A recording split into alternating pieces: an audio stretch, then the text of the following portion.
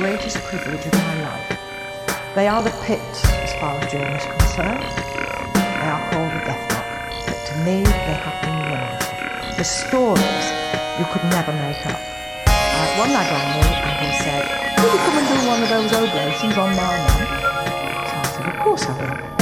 Well, he said, "We're clearing the flat out on Saturday." So I went down to the flat.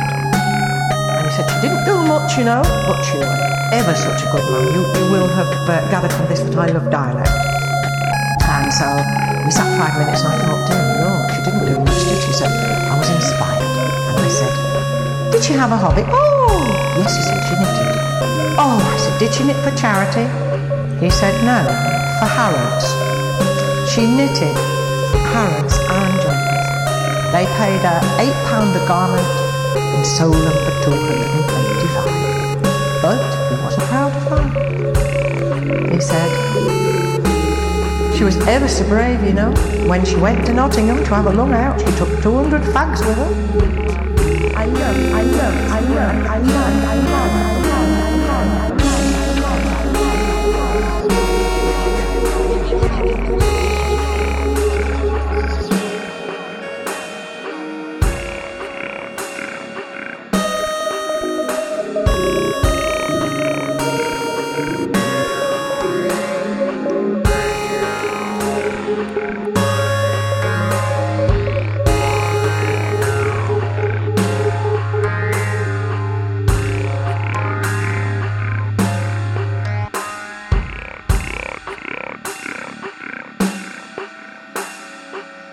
He married a local lass. He was shot down in Holland, taken prisoner of war. He escaped. He was taken back prisoner. He escaped again. So he was put to work on forced labour. He jettisoned the belt and was put in a concentration camp. But throughout all this time, because of his radio knowledge, he was able to keep in touch and give valuable information to the underground. When the concentration camp was bombed, he escaped.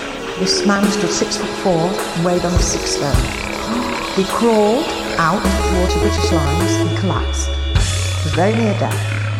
A British tank commander came towards him and he said, "Where have you come from?" And Thor told him. And he said, "We are looking for Thor Larsen." He said, "I am Thor Larsen."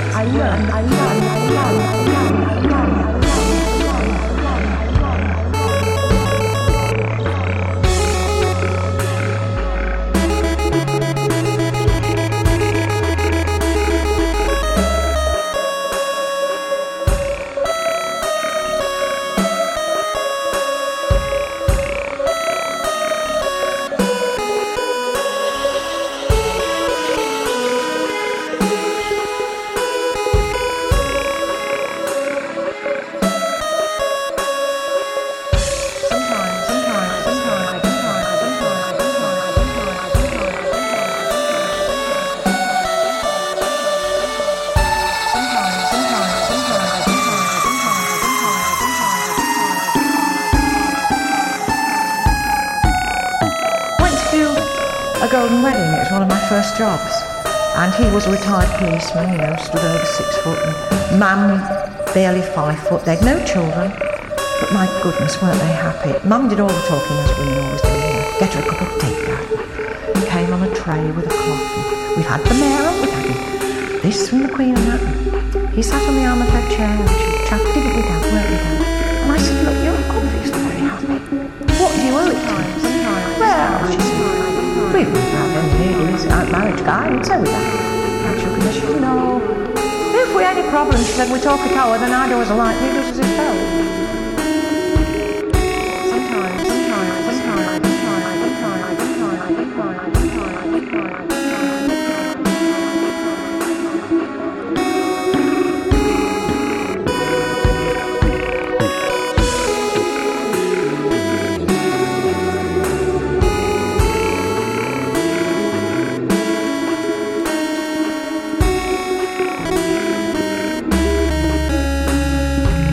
Then you see, on the other hand, we had one who wrote his father's obituary and said, "Father played tennis until his knees went." Well, where does one's knees go?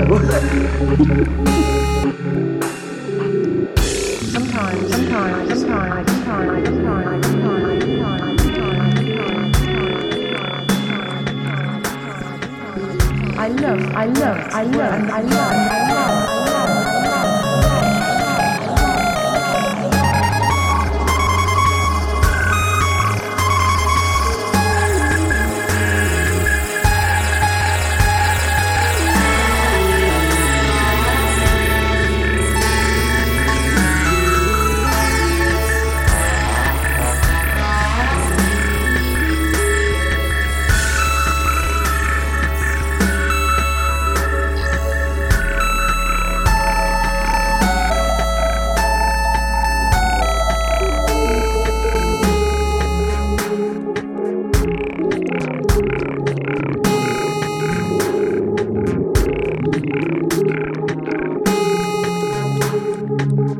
I love words and the power of words that can never be taken back.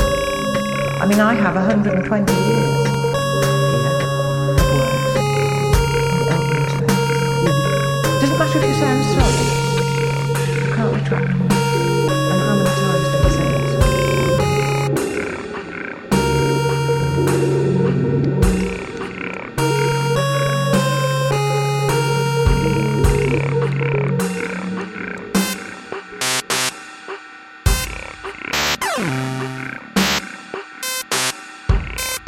Well, no, I know. We've got all this new machinery.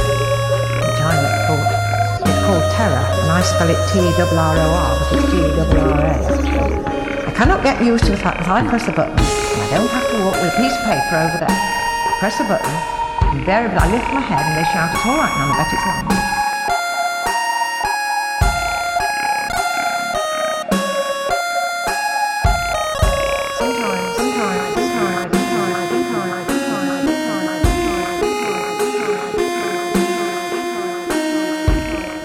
I worked on the land from being 8 years old. I've done so many things. I worked in a pawn shop when I was going through college. I did snaps on Cleethorpes Beach, but unfortunately I got 3 legs coming round. I don't know how I got it, coming round the corner.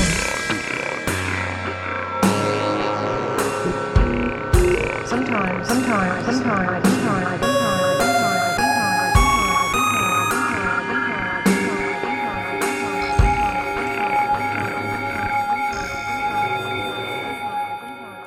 I love words and the power of words that can never be taken back. I mean, I have 120 years here of words in the old newspapers. Mm-hmm. It doesn't matter if you say I'm sorry. You can't retract words. And how many times do we say that?